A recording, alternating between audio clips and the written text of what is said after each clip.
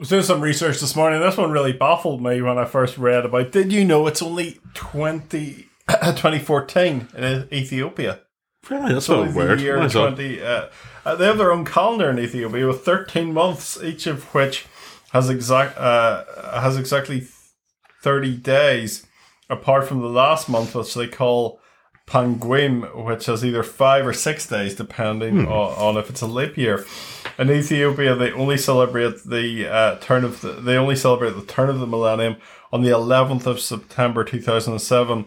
Their new year starts on 11th of September by our Gregorian calendars. Anyway, apparently this dates back to about 1500 years ago, when the rest of the Christian world decided to change the new year to circulate around Christ's birth, but the Ethiopian Orthodox Church didn't do this, and it's remained this way to this day. So they have their own strange calendar. It's kind of got out of sync from the rest of the one. Do you know what's a weird thing? Every year they do this, there's always this debate about daylight savings time. Yeah. Uh-huh. You know, whether it should go forward or go back. And then there was somebody on the other day and they says, oh, you know, we should set our... It was something to do with the cost of living crisis. And somebody came up, and this is where it gets really odd. I kind of, it's one, do you ever hear things and you're like, what? Yeah. What? And they were talking about, well, why don't we set UK time to Central European time? Because it'll, like, help the cost of living crisis, because you won't have to put your lights on as much. And it's one of these ones where you're like, but no. Yeah. Not really. Because the other end, you're still going to get it if you know what I mean. Like, yeah. A lot of the arguments are for protecting light at the end of the day rather than the start of the day. And I just think we should be encouraging people to get up early and get on with life. Because the people that get up early are the go-getters. So they should be the ones that are rewarded with the nice light early mornings. So, do you know what's a very interesting thing? It's funny you say about go-getters. I remember reading this article about entrepreneurs, you know, Elon Musk and all these sort of punters. Yeah. And they also have this thing of getting up at really, really early times of the day, like 5 o'clock. Yes. And there's whole like skill. You know these guys, and they're like, sort out your life. One of the kind of these things is get up really early. Yeah. Uh-huh. And it's supposed to, like, it's that sort of go-getting thing. 5 o'clock's quite late for me. Is it? Yeah. I get quite often to get up like 4:30 and stuff. What was going to say? The thing about Central European time and everything like that is, you ever hear about Spain? They're on Central European time. That was brought in by, like, the fascists. Yeah. And because they want to be more aligned with, like, Germany and everything like that. But actually they should be on our timeline, because they're really far west. Yeah.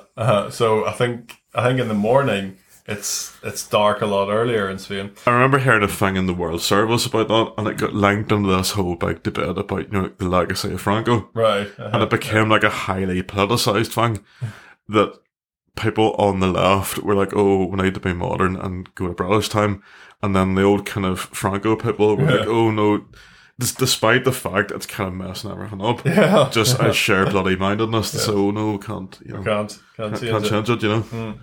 I guess the good thing about having 30 days to each month is you don't have to remember how many days are in each month. I still get that wrong. I think April has 31, does it? April's right, all the days of 31. Hang on, 30 days, half November, April, June, and September. Right, okay. I can't know. 30 days. Yeah, April's 30, and then May's going to be 31. I have to look at a calendar to see it. 30 days, half September, April, June, and November. All the rest of 31, except for February alone.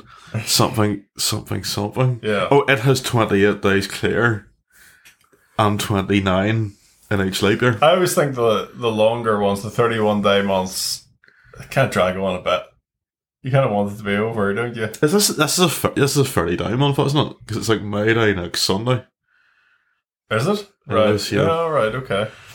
So have you heard about this new craze of edibles? No. Edibles. Well, this seems to be the new way that people take cannabis. I suppose it's not new. People have been baking cannabis brownies for years, haven't they? Remember all that whole baking? Oh, I don't know. Anyway, former world heavyweight champion Mike Tyson has gotten in on the act and formed a new company which he's calling Tyson 2.0. It was in the news there this week for punching some guy on a flight. Sounds like a nice guy. He's hitting the idea of making a gummy sweet. Right. A gummy sweet. That's one of those real American things like Oreos. Only he'd probably call it a gummy candy. Candy. It's candy. But it's laced with cannabis and it's shaped like a human ear. Right. This is a reference to the time in 1997 that he bit Evander Holyfield's ear during a championship fight.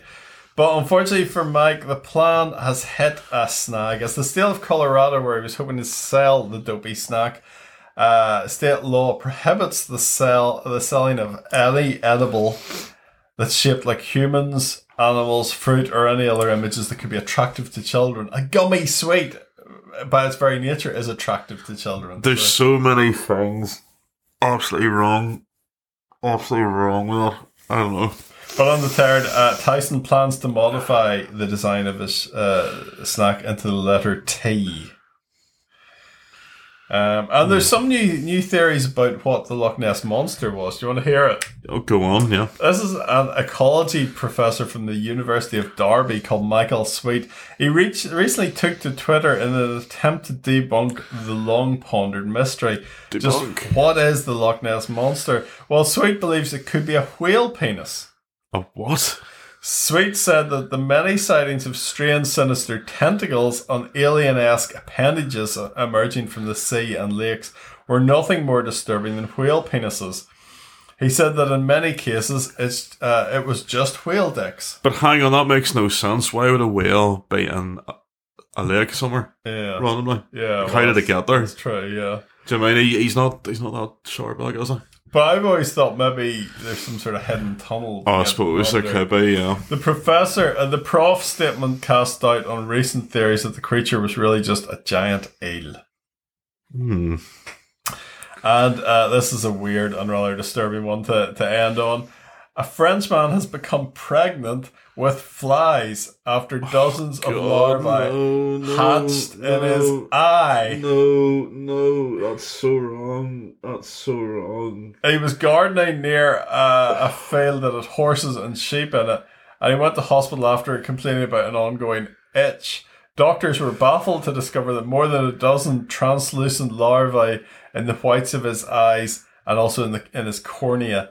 They're called botflies. They grow inside animals' flesh, usually sheep.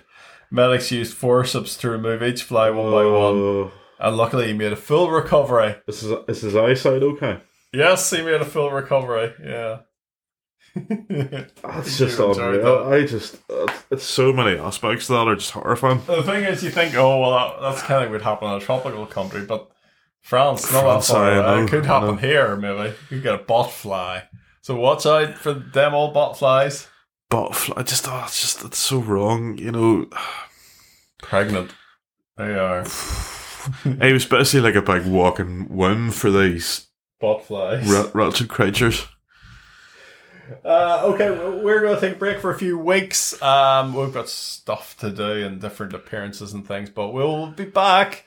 We'll be back before the summer recess. So we'll be back with more podcasts then. Have fun until then, folks. Goodbye. Bye.